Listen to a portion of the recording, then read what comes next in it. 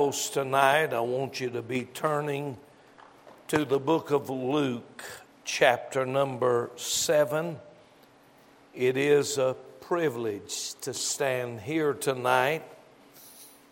It is a privilege anytime the Lord gives a man of God an opportunity to preach the gospel. I appreciate Brother David and the invitation that he gave us to be in these services. And I look forward to hearing Brother John and hearing the Rochesters. I appreciate the Rogers family. They have been a friend to us, to our family, for many, many years. And I just love to hear them sing. If we could just get Kim to learn to play that piano, they could really sing. But I appreciate their willingness, and it's just good to be here.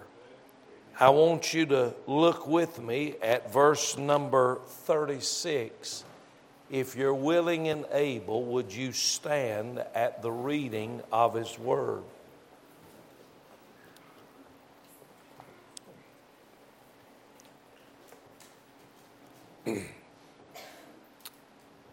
And one of the Pharisees desired him that he would eat with him. And he went into the Pharisee's house and sat down to meat. It didn't make any difference if it was the home of a publican or a sinner, or whether it was the house of a Pharisee.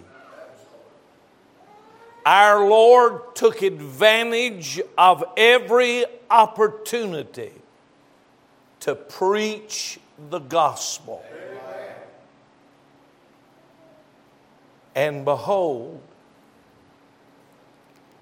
a woman in the city, which was a sinner, when she knew that Jesus sat at meat in the Pharisee's house, brought an alabaster box of ointment and stood at his feet behind him, weeping, and began to wash his feet with her tears, and did wipe them with the hairs of her head, and kissed his feet, and anointed them with the ointment.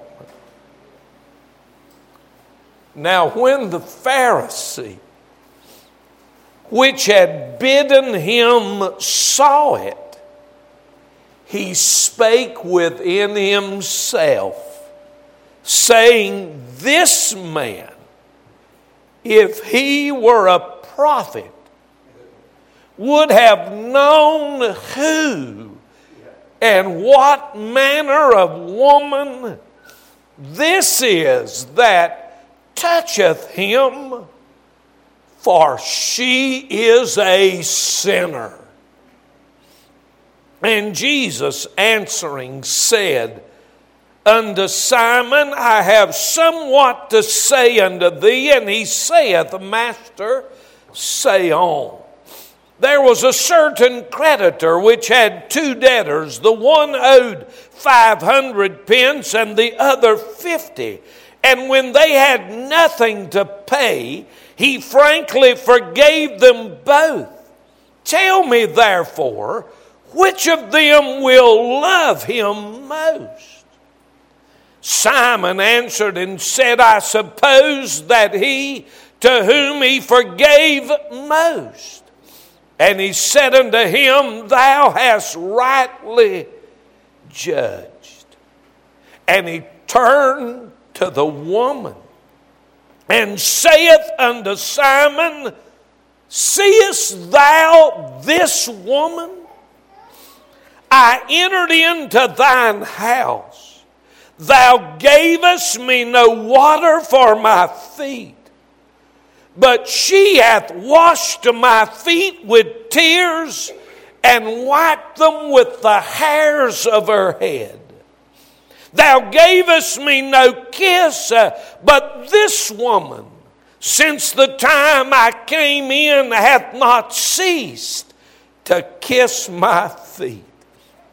My head with oil thou didst not anoint, but this woman hath anointed my feet with ointment. Wherefore I say unto thee, her sins, which are many, are forgiven. For she loved much. But to whom little is forgiven, the same loveth little. And he said unto her, Thy sins are forgiven. And they that sat at meat with him began to say within themselves, Who is this that forgiveth sins also? And he said to the woman, Thy faith hath saved thee. Go in peace. You can be seated tonight.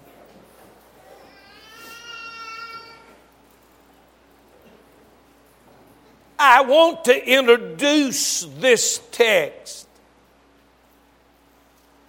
by making this statement. This woman who came to Jesus and anointed his feet and wiped them with her hairs did not come to be forgiven. She came because she was already forgiven. You say, Preacher, I don't know if I agree with that statement or not. Well, look at what Jesus said to Simon about the two creditors. The one owing 500 pence and the other owing 50 pence. And he said he frankly forgave them both when they had nothing to pay. And he says to Simon, which one of them will love him the most? And Simon said, I suppose the one who has been forgiven the most. And Jesus turns to the woman and says to Simon, I came, you gave me no water to drink, you gave me no water to wash my feet, but this woman with her tears has not ceased to wash my feet.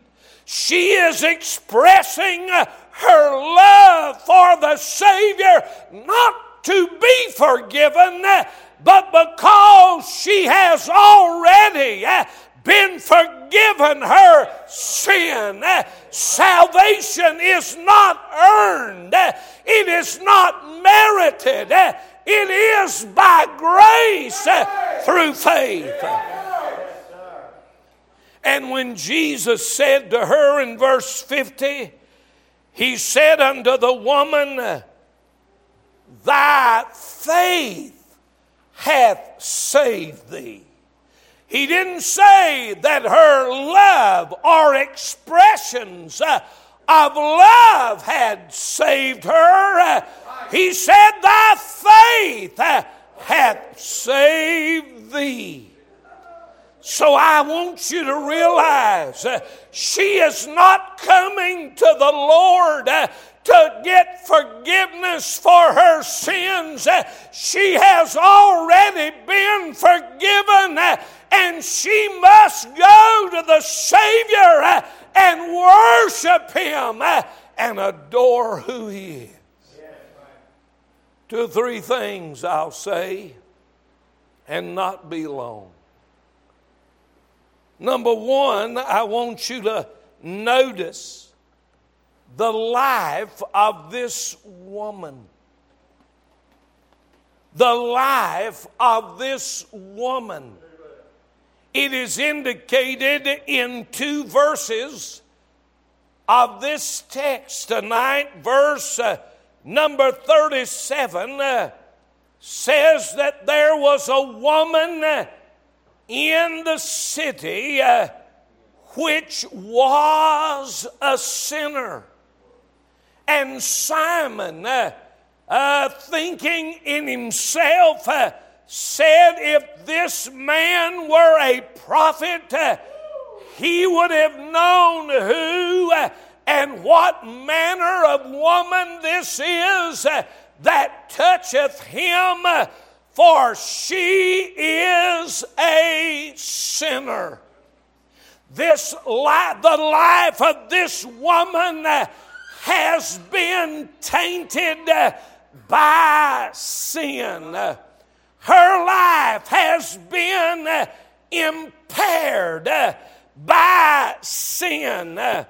It appears by the word sinner that this woman was having a reputation of being a sinner.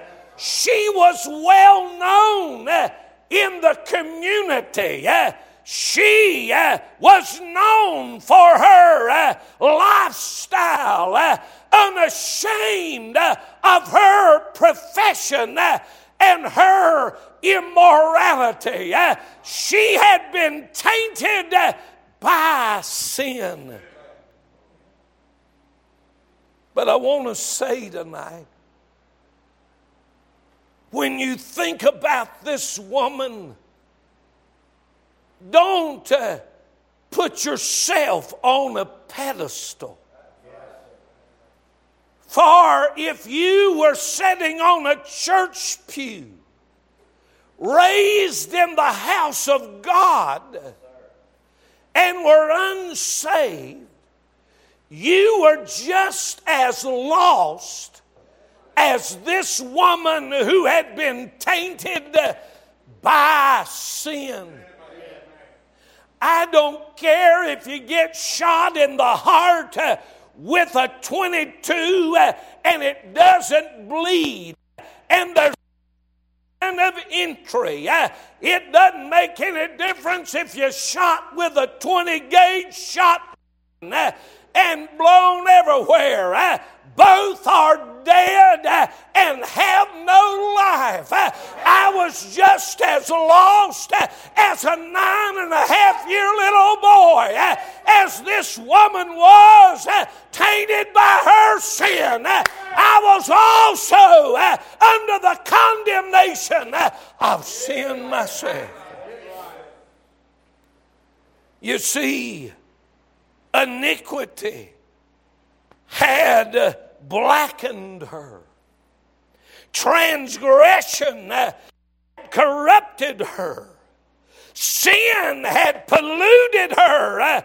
Evil controlled her. Wrong had defiled and damaged her. Wickedness had marred her. Ungodliness had ruined her. Trespass had marked her. Vice had infected her. Immorality had shamed her. Lust had smeared her. Her whole life had been tainted and marred by sin. She had been convinced that life consisted of pleasure passion and prosperity. She was tainted by sin. But I'm glad the story did not end there. Because the life of this woman was also touched by the Savior. Somewhere she had heard about Jesus. Somebody had told her about the Lord. Somebody had informed her that a man called Jesus was passing by. And she came in contact with the Lord. Do you remember that Sunday morning when you came in contact with the blessed Savior? When you realized that He loved you and died for your sin, and the Holy Ghost convicted your heart, your life was touched, your life was enlightened by the Spirit of the Lord and the conviction of His Word. I remember that night when the Lord shined His light on my life. Her life came in contact with the blessed Lord. But her life was not only tainted by sin and touched by the Savior, but her life is also transformed by salvation. This lady is not the lady that she used to be. Simon didn't know about it, but Jesus did. And tonight, her life had been changed. Do you remember the difference that came in your life? That blessed hour you cried and He heard and saved you from sin. Hey, He took you out of this world. He put you in the church house. He made a change dramatically and radically in your life. I say hallelujah. What a difference since Jesus has passed by. The Bible said, therefore, if any man be in Christ, he is a new creature. Behold, all things are passed away, and all things are become new. Do you remember when He put all that behind you and put everything out in front of you? You remember when you had no hope, but when you got up, hope was living in your heart. He made the change. You say, preacher, how do you know that this woman had been changed? Well, think with me for a moment. Take a look at her hands. What a difference her hands have become. You see, her hands, which once had been used in her profession to tempt young men, now is holding an alabaster box of ointment.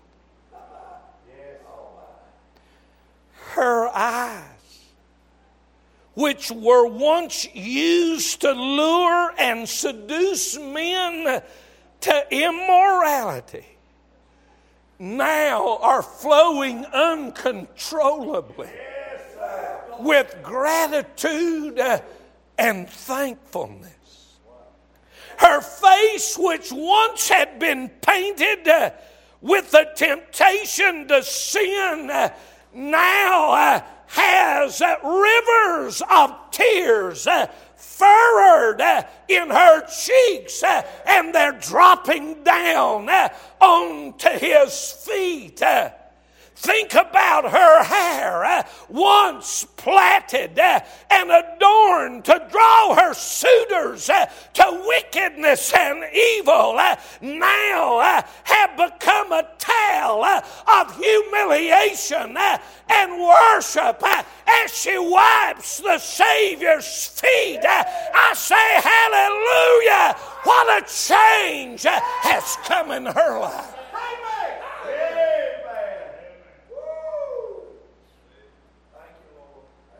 I just believe when you get saved, there's a difference in your life.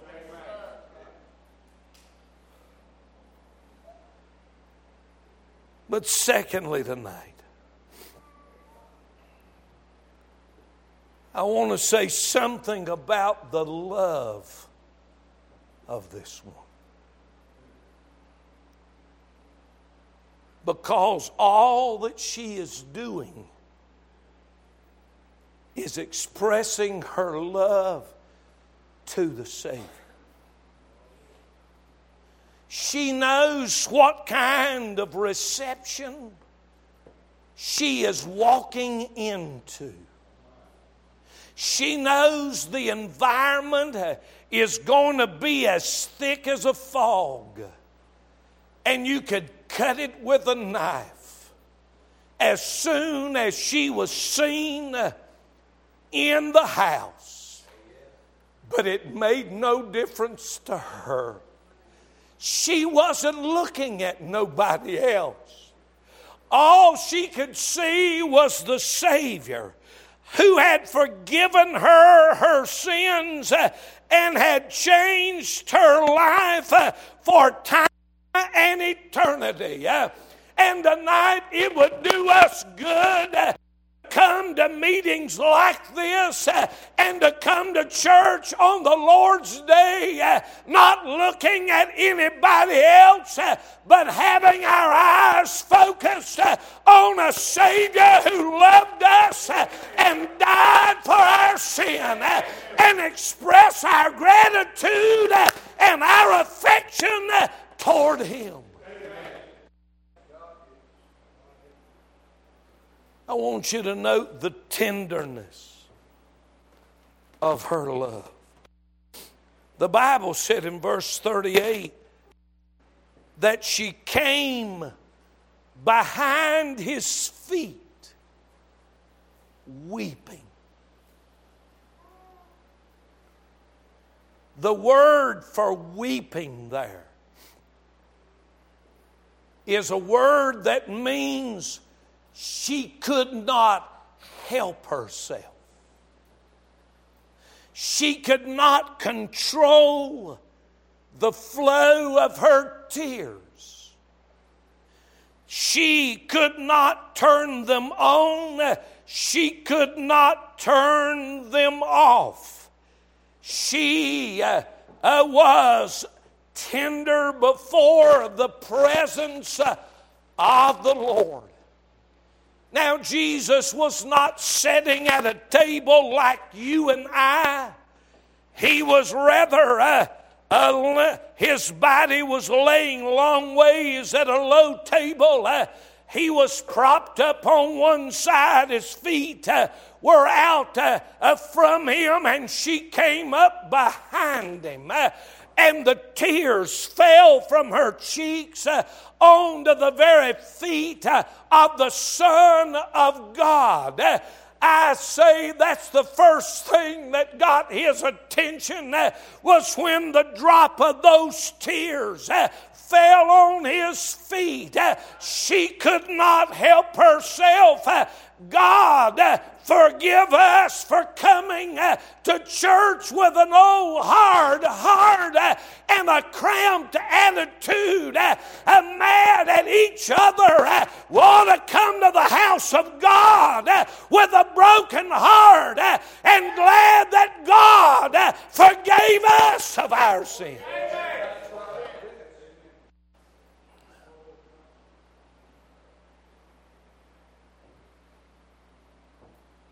Her love is tender,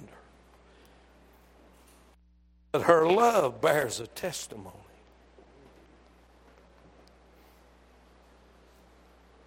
You see, her love tonight was uninformed. Have you ever thought what she knew about Jesus?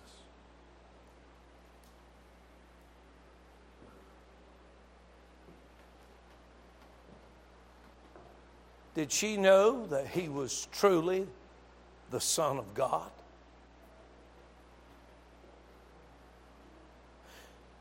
Did she know that there was a Trinity, God the Father, God the Son, God the Holy Ghost?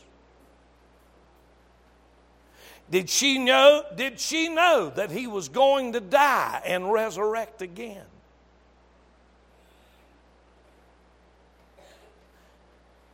She didn't know a lot of those things. All she knew is she had been forgiven her sin. And she couldn't help herself. And how dare us, knowing what we know about the Son of God, come to church with an old attitude of callousness and unmoving attitudes.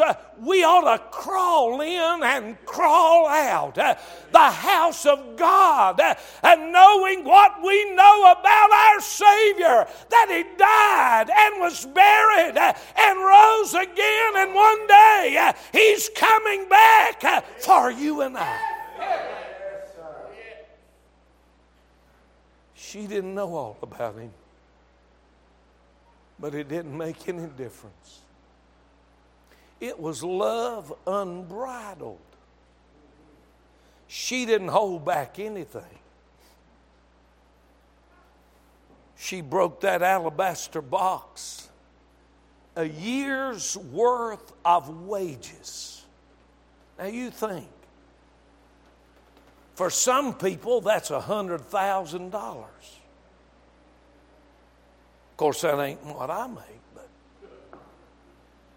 but for some, she gave it all.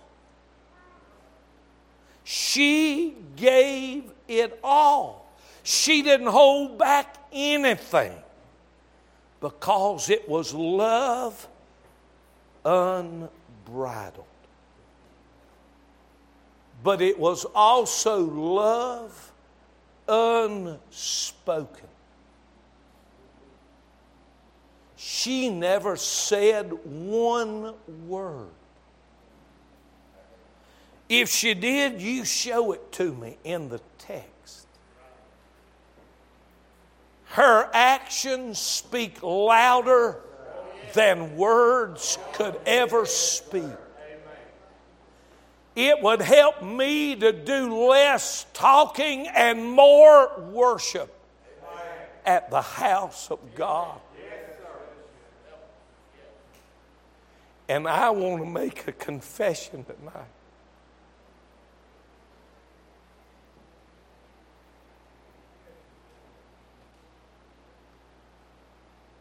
I have never reached the height of what this woman reached.